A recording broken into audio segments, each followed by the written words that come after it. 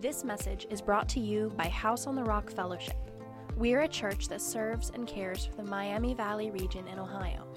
Before you continue, make sure to access the notes from our download section of our message page and have your Bible ready. Thank you for being our guest.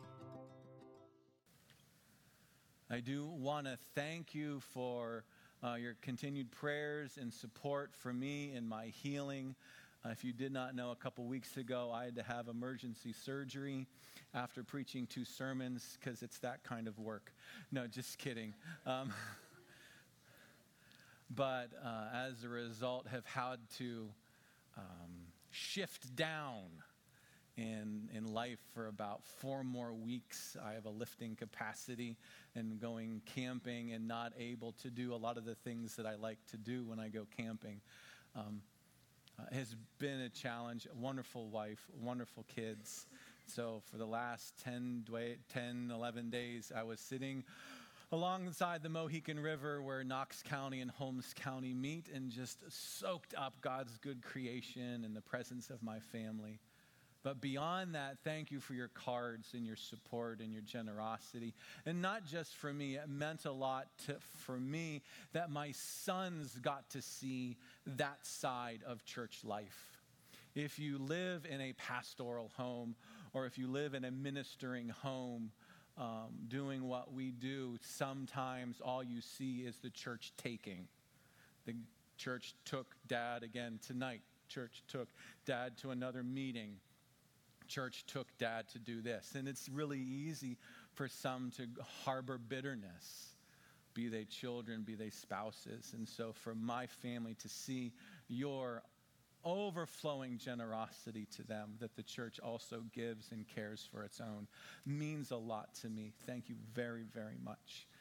We really, really do appreciate your presence and your love. About 5 weeks ago, we began a study in justice. And you might think, well, why justice? Because if you begin to tap into the question of justice and what biblical justice, restoring justice is, you find it's actually a really big deal in Scripture. That we have a responsibility to steward the flourishing of others. We really are our brother's keepers. Jesus comes and he introduces his ministry, his life-giving, grace-giving ministry as a call to justice. For the Spirit of the Lord is upon me, anointed me to proclaim good news to who? Poor. To heal, blind. To preach liberty to captives and oppressed. To proclaim the good year of the Lord's favor. That this is a story about justice. And we are to be zealous for participating in that story, stewarding the flourishing, the thriving of others around us. That God loves justice. You know, if there's something that God loves, we might want to dial into that. If God says he loves something, he loves justice, we might want to lean in on that. But what we have found in our study is that we as human beings are not given to justice. We are given to taking. We are consumed with consuming. And the fabric of humanity has been torn because of that consumption. Because as I consume, as I take, I gather other takers with me. And in our tribes, we take from others. And then we will militarize. So that we can take others' stuff. And the fabric tears more and more and more and more. We have this tradition when we go camping. It's a tradition because we do it every time. And if we don't do it, there will be judgment from the lower ranks. That we pack up camp. And because it was a rainy last night, everything is soaked and wet and muddy, and we know that it's going to be a long day. But we're putting camp away, which means it's now time for lunch. And we have this tradition that after packing everything up and doing the hard work of that, we stop at McDonald's. We just have always done it. In fact, they will kind of tell themselves that, all right, we're doing all this work because we have Big Macs that are calling our name. And they will motivate themselves, my sons, to go get Big Macs. And so we are entering into society. The transition, oddly and ironically enough, the transition for our family from the peace of God to the hellish work of life is McDonald's. We enter the world through the portal of Mickey D's. And as we have ordered our Big Macs and we sit at the table, there's a flat screen TV that's up there and it's playing news. And the very first thing that I see as I'm welcomed back into society is this military coup that's going on in Russia. And I'm like, well, we're back. Because isn't that what we as humans do? We take. And the fabric tears. But what happens when the tapestry of humanity tears is that some will fall through the cracks. Those are the ones that the scripture calls the vulnerable. They're the poor, the widows, the foreigners, those who lack the support system to cling, to hold, to carry, to nurture one another. And God has a precious place in his attention for the vulnerable of society. In fact, he measures the health of the society based on how they care for the vulnerable in their midst. Why? Well, you have to have a restored understanding of humanity. What is humanity? Yes, broken, 100%. Sinful, completely. Deprived, you know it. But at its core, humanity is three beautiful things. Humanity is God's ambassadors to creation. We are charged as God's created image bearers to represent him to others and to creation. And you don't make light of someone's ambassador, do you? But more than ambassadors, we are God's good artwork. A precious, amazing thing is a human being. Precious in God's eyes. But more than just artwork, adored children. Every male, every female, every human being here, God loves deeply, richly. And so you can imagine his concern when things start to fall through the cracks. We were just laying a groundwork of theology of justice those last 5 weeks. But now we're going to take a turn. And I said last week and leading into that now we're going to start the hard conversation of so what? What does it mean that I am charged with justice? Because that sounds hard. It sounds hard that my natural inclination is to put me first. But if I'm going to do the work of justice, that means I need to deprive myself to lift somebody else up. That sounds hard. It sounds hard to put others first. Yes. So what is it that drives and fuels the engine of justice? Is grace. And that's what we talked about last week. And I know I talked about it for 50 minutes. Yes, some of you have told me, wow, that was a long message last week, wasn't it? Yes, I filmed it and I went on vacation. And when I went back to Ryan after we cut it, I said, hey, how long was that? Because I'm just out of surgery, guys. I'm like, 3 days out of surgery, okay? And he's like, yeah, that was about 50 minutes. I'm like, oh, well, I'm tired and I'm not doing it again. So too bad for them. What's that? I could have gone long. I mean, hey, I got the microphone now, Mo. We could, hold my communion juice. Watch what I can do. Grace. What is grace? Grace is that benevolence of God by which Jesus, who was rich, became poor that I might become rich. And so if I struggle with the ministry of grace, if I struggle with the ministry of justice to others who are suffering and vulnerable, I need to remember that he became poor for me, that I might become rich with him.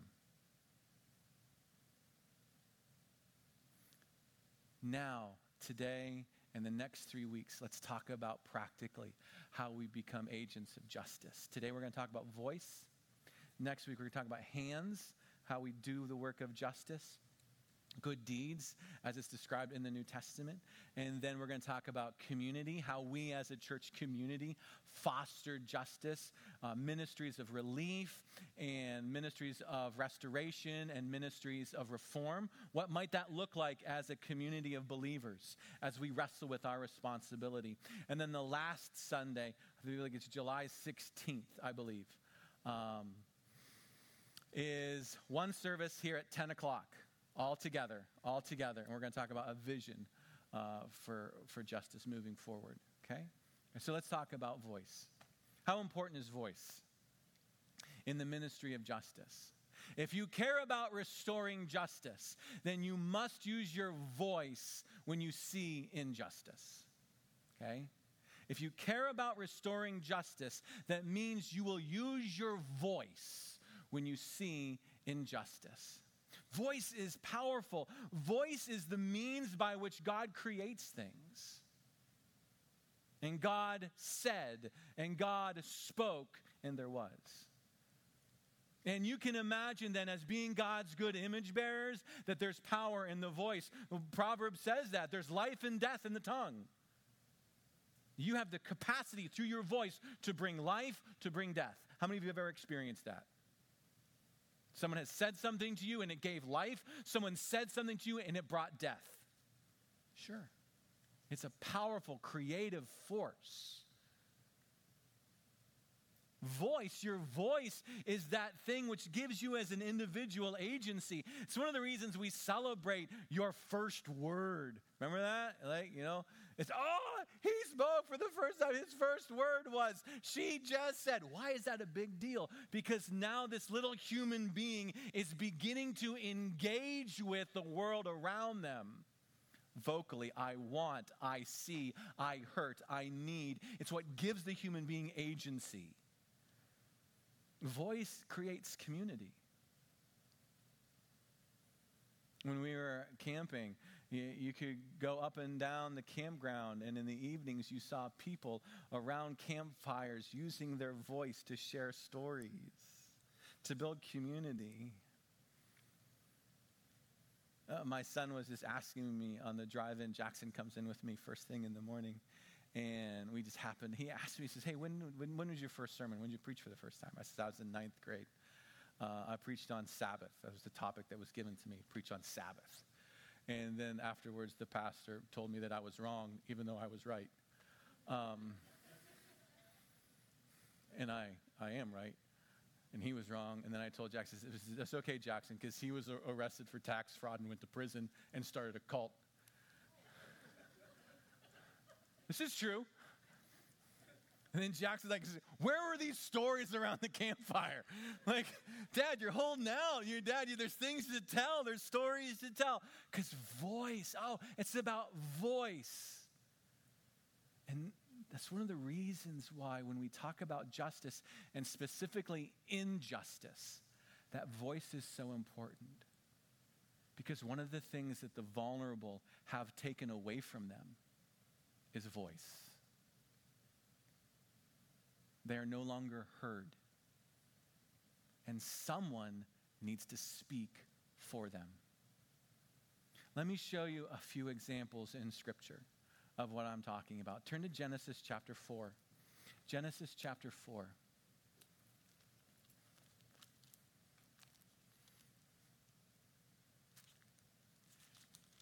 Cain and Abel. Cain did what to Abel? Oh, come on, guys, we're farther along than that. Cain did what to Abel? Killed him. That's right. Yep. Use your voice. Use your voice. Okay? It's okay. We're good. Injustice. Murdered. Struck down. Slayed. Injustice. And you can imagine God has something to say about it. Let me start reading. This is Genesis chapter 4, starting in verse 1. We'll drill down when we get to verse 8. Now Adam knew Eve, his wife. Let me read you into it. And she conceived and bore Cain, saying, I've gotten a man with the help of the Lord. And again she bore his brother Abel. Now Abel was a keeper of sheep, Cain a worker of the ground. Both great professions, all good. In the course of time, Cain brought to the Lord an offering of the fruit of the ground. Abel also brought of the firstborn of his flock and of their fat portions. Something different in their offerings. Abel brought the best. Cain brought some. The Lord had regard for Abel and his offering, but for Cain and his offering he had no regard. So Cain was very angry and his face fell. The Lord holds him accountable. He says, listen, we're going to do this. We're going to do it right. The Lord said to Cain, why are you angry and why is your face fallen? If you do well, will you not be accepted? Hey, I'm just calling you out. Correct this, make it right, and we're fine. If you do not do well, sin is crouching at the door. Its desire is to destroy. It is contrary to you. You must rule over it. You can make the right choice. You can make the right choice here. Verse 8, Cain spoke to Abel, his brother. When they were in the field, Cain rose up against his brother Abel and killed him. Why? Because that's what humans do. We destroy each other. Then the Lord said to Cain, where is Abel, your brother? I can tell there's not someone, this is me filling in some gaps here, look at me. There's someone, okay, there's someone who's supposed to be here that's not here. Cain, the fabric of humanity has been torn and someone has fallen through. Cain, where's your brother? I'm concerned. Where's your brother? What's Cain do? I don't know. Am I my brother's keeper? Best question. Awesome question, especially in justice, because what's the answer? 100% yes, you are.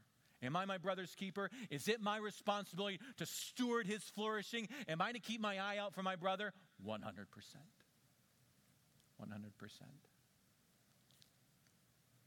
And the Lord said to him, verse 10, what did you do? What did you do to another human being? What did you do to one of my image bearers, my ambassadors? What did you do to my artwork? What did you do to one of my adored children? What did you do? The voice of your brother's blood is crying to me from the ground. The voice of the injustice cries to me as his good creator and father. Because Abel cannot speak, I will speak for him. Cain, what did you do?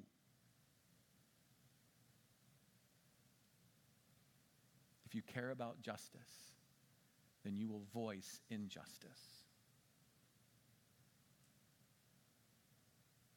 Now, does that make sense? Is that something that God would do?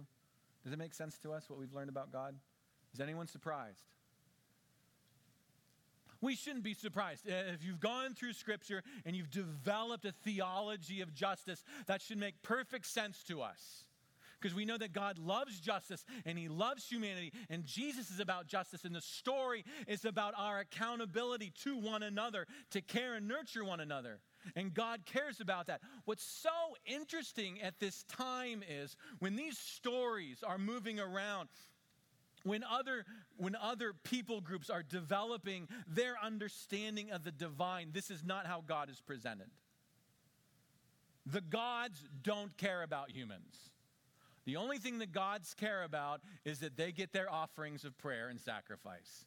Y'all kill each other, we don't care one way or another. But here from the beginning, we are shown that God cares very, very much when one human mars another. So much so, you won't be surprised that as we tiptoe through the Old Testament, you will see time and time again where God sends voice to injustice. And he'll do it through what Scripture calls prophets. Okay? Prophets are people who speak for God. They bring people back to a covenant relationship with God. Sometimes. It's a small sometimes, but it's there. They will foretell what's going to happen. Hey, this emperor is going to come in, this army is going to come in, this is what's going to happen. Sometimes that happens. Most of the time, what they say are the things that must happen in restoring a relationship one with another and a relationship with God, righteousness. They become God's voice. Okay? So in cases of injustice, God sends a prophet in to say, hey, what's going on here? One example is when David did something that was really, really bad. I want you to take out your Bibles, turn to 2 Samuel. 2 Samuel, chapter 12. David and Goliath. David, good king. David, from the line of which Jesus comes, is the good king. David wrote all the Psalms. Good stuff. Had some real bad moments. It's the king's responsibility to establish justice in the nation, that the throne be established with justice and righteousness. It's the king's responsibility to create a context where the covenant relationship with God thrives. That's the king's job. The king is not to be an agent of injustice. But that's exactly what David becomes. It says earlier in the story, at the time when kings go off to war. So it's the time of the year when the kings are supposed to be out with the army, establishing the perimeter, establishing the border, protecting the people. David stays back. David is not where he's supposed to be. Bad things happen if you are not doing what you're supposed to be doing. You're just setting yourself up. And as he's walking around the veranda one night, the scripture says he looks down and sees, literally, a very beautiful woman, that's what it says, taking a bath. He says to himself, I will take her.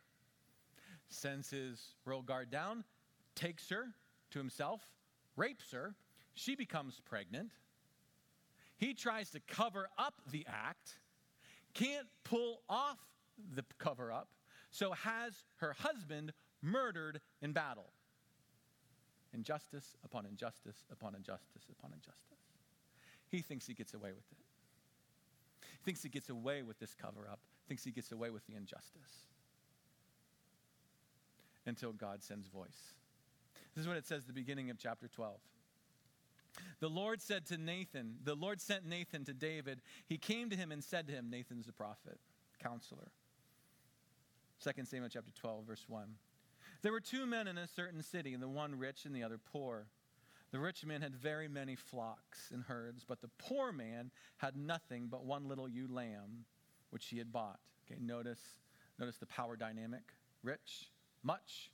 Poor, none. Okay.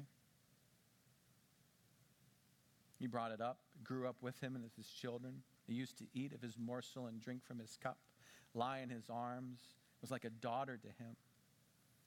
Now there came a traveler to the rich man, and he was unwilling to take one of his own flock or herd to prepare for the guest who had come to him. But he took the poor man's lamb and prepared it for the man who had come to him. Then David's anger was greatly kindled against the man. Now, why? What's David's profession? What is David at heart? What did he grow up doing? Yeah, that's right. Yeah, he's a shepherd. That's what he does. He's a shepherd. He knows sheep. He knows what it is to know the flock, to spend night after night with the flock, caring and tending and protecting and nurturing them. He knows the sheep by name. He has that heart. And so Nathan comes and he brings him a story of injustice. And maybe David thinks like this is actually playing out. And the prophet, hey, do you know that there's this place in the country and there's this rich man and he took the poor man's lamb. And David's like, are you serious? Are you serious? So what? And David, anger was greatly kindled against the man and said to Nathan, as the Lord lives, the man who has done this deserves to die. He will restore the lamb fourfold because he did this thing. He had no pity. He had no compassion. Nathan draws him in and draws him in and draws him in. Plucks those heartstrings, plucks those emotional strings.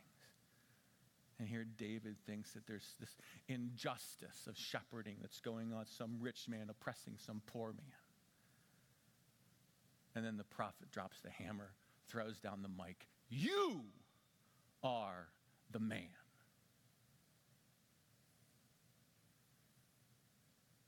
You took what was not yours to take. You raped, you covered up, and you murdered. And God has something to say about it.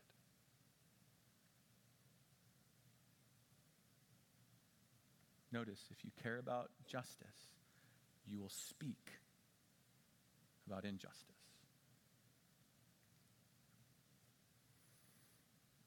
Move forward in the story, different king, different prophet. In 1 Kings chapter 21, King Ahab, not a great guy. In fact, really bad guy. Bad king all the way around. Does bad thing after bad thing after bad thing after bad thing. And he has himself a palace. Next to that palace is a man named Naboth, and Naboth has a vineyard. And Ahab decides he wants the vineyard so he can turn it into a tomato garden. Dead serious. He says, I want a vegetable garden. That guy has a vineyard. That vineyard is right next to my palace. He goes to Naboth and says, hey, I tell you what, I will buy your vineyard from you. I'll give you other land. I just want to turn it into a vegetable garden. Here's the thing. You don't sell ancestral land. Land doesn't change hands. You don't do that. Land stays with the people. Land stays with the family. This is Naboth's family vineyard. You don't sell it. And so he's like, I'm not going to sell it. I'm not selling this land. So Ahab has himself a pity party. He actually has a pity party. He refuses to eat. He walks around the palace moping. And his wife, Jezebel, how many of you think she was a good woman? That's one, you hear the name Jezebel, you know why? Because of this chick. This is the reason why, okay? She says, what is your problem? Why is my Ahab so sad? I say, well, I wanted the man's vineyard and he won't give me the vineyard. No, I can't have the vineyard. And so Jezebel says, I will get you your vineyard. This is what we're going to do. We're going to call a fast in the community. As the whole community is gathered together, she solicits two nefarious characters to make divine injunction and judgment against Naboth in the presence of everyone, that he's doing things against the covenant of God. These two men make those accusations. They drag Naboth off and have him stoned. Then she goes to Jezebel. Jezebel goes to Ahab. Here's your vineyard. That's injustice. That's oppression. That's power pushing the man down. And as you can imagine, God has something to say about it. So, 1 Kings chapter 21. Elijah and Ahab have this hate-hate relationship. So you got to be careful with some of the things that come out of Elijah's mouth. So we're not going to take a cue from that. But listen to what. This is 1 Kings 21, verse 17. 1 Kings 21, verse 17. The word of the Lord came to Elijah the Tishbite, saying, arise, go down to meet Ahab, king of Israel, who is in Samaria. Behold, he's in the vineyard of Naboth, where he has gone to take possession. And you shall say to him, you will speak, use your voice. Thus says the Lord, have you killed and taken possession? You, Elijah, okay, you are to be my voice. You are going to go speak truth to power. You are going to call the injustice out. You are going to call Ahab. You're going to go into his presence. Did you take something that wasn't yours to take? Did you tear at the fabric of humanity? And did Naboth and his family and his children and his legacy, did it fall through the cracks? Elijah walks into the palace. Ahab sees him and says, oh, my enemy is back. And Elijah says, I'm here to burn you to the ground. It's literally what Elijah says. Don't do that. okay? Don't do that. But do speak truth to justice. In Daniel chapter 4, this is a story that I'd look up later. In Daniel chapter 4, Nebuchadnezzar is ruling and reigning the known world. And at that time in his court is a man named Daniel. Daniel is a good man. Daniel is a good man who loves and chases after the Lord. And he's developed a friendship with Nebuchadnezzar. But God says Nebuchadnezzar a dream by which Nebuchadnezzar's throne and empire and legacy is threatened. Can't understand the dream. He knows that Daniel can. Says, hey, what's this dream mean? And Daniel's like, I really don't want to have to tell you. I really don't want to have to tell you. You're my friend. I wish this upon my enemies. I would not wish this upon you. You're my friend. The dream means that you're going to lose your influence, your power, your throne, that you will be humiliated for 7 years. You're going to run around like a madman. But then Daniel says this at the end of the chapter in the closing verse. He says, maybe this will fix it. If you turn to Daniel chapter 4, just these last couple verses. But, Ryan, do you have the verses up there? Do you have Daniel 4? Yeah, look at this. Therefore, O king, let my counsel be acceptable to you. Okay? Maybe this will change things. Break off your sins by practicing righteousness, and your iniquities by showing mercy to the oppressed, that there may perhaps be a lengthening of your prosperity. Nebuchadnezzar, you're going to lose your empire. You know what might change that? Practice righteousness. Walk rightly before God and one with another. You want to maybe change this? You know what you should focus on? It's not focusing on your geopolitical status. It's not focusing on leveraging new ministries. It's not focusing on building your army. You know what you should focus on, Nebuchadnezzar? Take care of the oppressed in your midst. And maybe God will relent. Isn't that interesting? The answer for restoring a country is caring for the oppressed.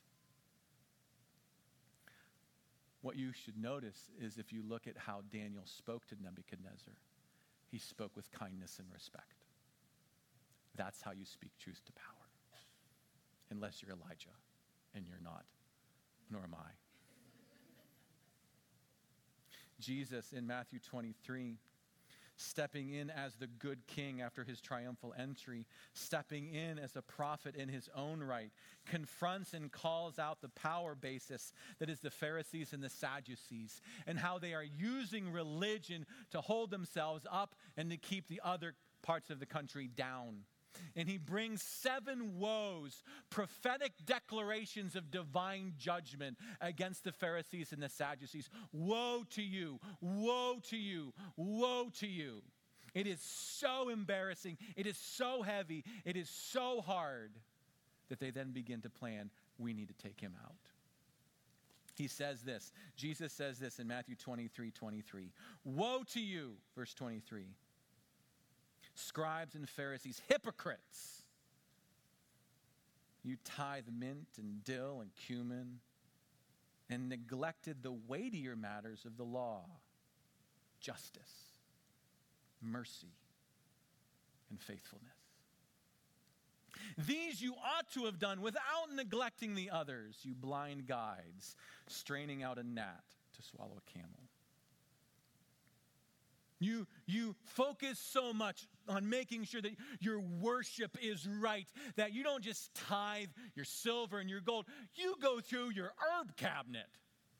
You're tithing your dill, and you're pulling out 10% of your cumin, and you're pulling out 10% of cilantro, and you're pulling out 10% of parsley. You're bringing that to the temple. You're so concerned about doing this thing, you forgot what God said, Jesus said, is heavier than that. You forgot justice and mercy and faithfulness. Isn't that interesting? That God would say in his economy, I completely resist your worship and tithe to me if you will not steward and care for one another. Isn't that interesting? You'd think I'd be like, all right, as long as this is good, we'll figure this part out. God's like, no. Until this is taken care of, we have issues. We have issues. I've taught that to my sons. I pray you've taught it to your kids. Like, you want something from me? That's not what you just said. That's not what you just did to them. No. You go make that right, then we can talk.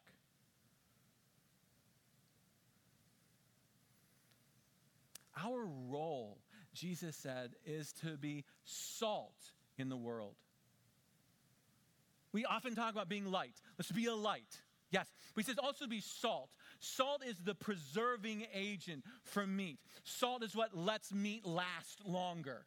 And he says that's us. We as his ambassadors, his emissaries, his voice are to provide a preserving agent in culture and community. That we say, hey, this is wrong. Hey, this is right. To speak truth to power. Which means we have to learn to insert ourselves where we're not invited. Maybe you're a little bit like me, say, I don't want to rock the boat. I don't want to insert myself. I just want to be prudent. That's their thing. I got my little empire going here. I'm good. I don't want to make a mess. Jesus, no, you stick your nose in there. Their voice was taken away. You need to be their voice. You guys watch sporting events, right? Sporting events with referees, right? What's the ref do? He sticks his nose in there. Wait, that's a foul. You can't push him from the back. You don't do that. That's no. That's a no. We don't do that. If we're going to play this game together, you can't do that. They stick their nose in. We don't play sides. That's not our calling. We're called to be the referees and say that's out of line. To advocate. We're used to watching crime shows and court TV. You're used to seeing someone who stands at the bar to advocate on behalf of the victims, right? Well, that's normal. We're used to seeing that. That's not really something that humans have done for very long. Did you know that? The earliest written accounts that we have in Athens and in Rome is only about 400, 500 BC, where it was, you know what? If we had an advocate speak on behalf of the victims, that might be a good idea. The pagan world just figured that one out. Millennia before that, God was sending advocates before power to say, you can't do that. They matter. And that prophetic voice must return to the church again, where we use our voice to say, they matter.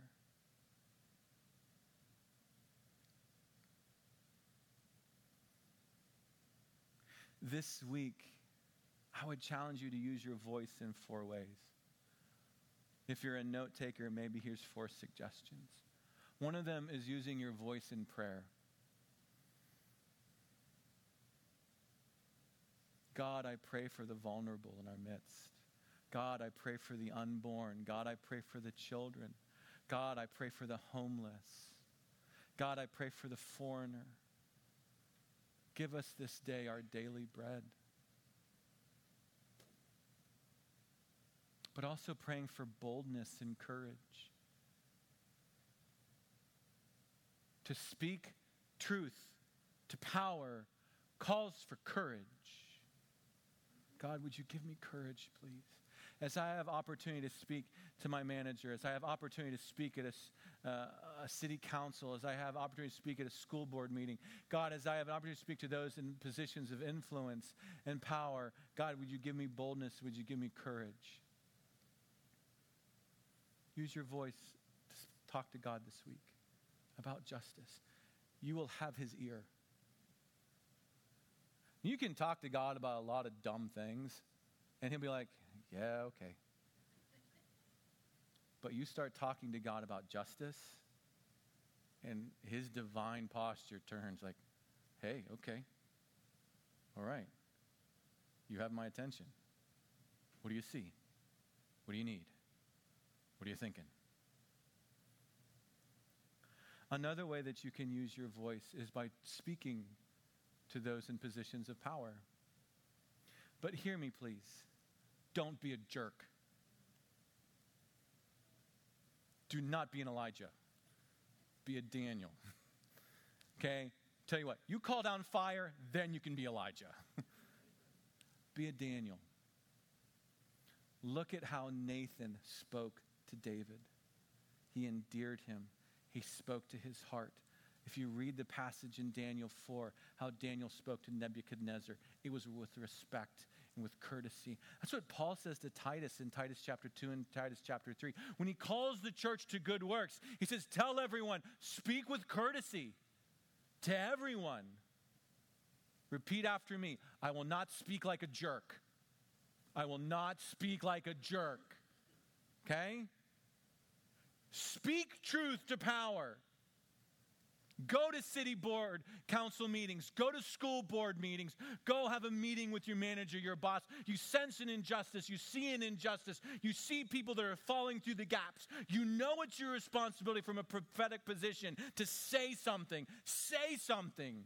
But don't be a jerk when you do. Speak with kindness. Speak with courtesy. Speak with respect. Maybe where you're at in the circles that you're in, you're beginning to notice some injustices, some people. And you know it's time for you to say something. Third group of people is the vulnerable. When you bump into the vulnerable, when you see them, speak with love. Find out their name. Listen for their story. Share with them the love of God. Do not shame them. Do not shame them at any point, because life is destroying them. And they have become a victim to the culture that we're all battling against. Do not shame them at all. Being human is hard. And we all, at various times, will find ourselves falling through the cracks. But also, this week, use your voice to call one another to the ministry of justice. We can talk about the weather. That's easy. We're not accountable to the weather. Can't do anything about it. It's safe and easy. But when we start talking about justice, now I'm accountable to something. I am confident that our best ideas in ministering for justice as a church family are not going to come from me. I know that. Sit in an elders meeting. You'll find out real fast. I do not have the best ideas. I just have the biggest voice. I am confident that our best ideas are out here in the pews. God, as you pray, is going to open your heart and your mind to see something, to notice something. And I need you to say it.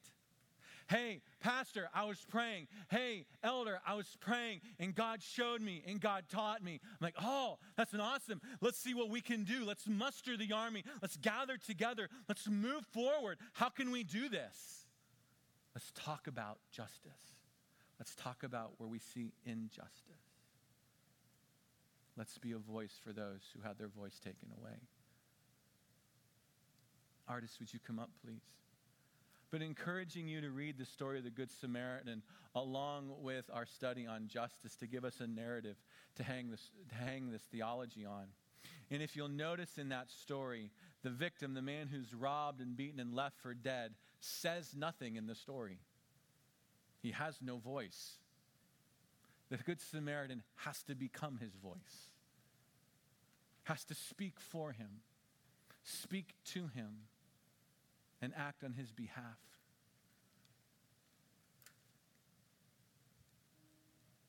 Let that be us today and moving forward. Why don't we stand? And sense in yourself the weight and the mantle. A prophet wears a mantle of responsibility. Because I'm a part of the body of Christ, I will speak on behalf of those who've lost their voice. I will speak with kindness. I will speak truth. I will speak with courage. I will speak with boldness. When I pray, I will pray with justice on my heart, fueled by the grace of God that He's given me. Think about the Lord's Prayer. Is it not a prayer for justice? Our Father in heaven, you're the creator of all things. Hallowed be your name. May my life shine upon you. Your kingdom come and your will be done here on earth as it is in heaven. Fueled by what? God, I see the vulnerable in my midst. God, I know that they're here. Give us this day our daily bread. That's a prayer for justice. That's a prayer for restoration. Forgive us our debts, as we forgive our debtors. That's righteousness, justice and righteousness, walking right with God, walking rightly one with another. Lead us not into temptation. Guide us through our trials. Deliver us from the evil of oppression and injustice. Deliver us from the evil of sin and corruption. Deliver us from the evil of murder and hate and rage and taking. For yours is the kingdom and the power and the glory forever. Amen. Let us use our voice in song. Let us sing this truth into our heart. Let's sing these words back to God. May this place echo and reverberate with a voice of people touched by grace who care about justice. May the Lord bless you and keep you. May the Lord cause His face to shine upon you, to be gracious to you. May He turn His face to you. Through us, may He give another peace.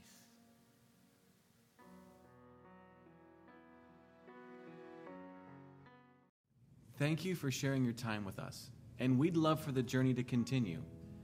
If you're a guest, would you consider reaching out to us? We would love to come alongside and encourage you in any way that we can. If you're someone who's joined us today and you are desperately reaching to find hope wherever you can, again, Jesus came that we would find hope. You can find hope today. If you want to send us a short note, a member of our Hope team would reach out quickly, promptly, to come alongside and see what we can do to encourage you in whatever storm you might find yourself in. That's why Jesus came, and that's why we're here. Jesus said there's two ways to live your life, and a wise man, a wise woman, builds their life on Jesus' instructions. God bless.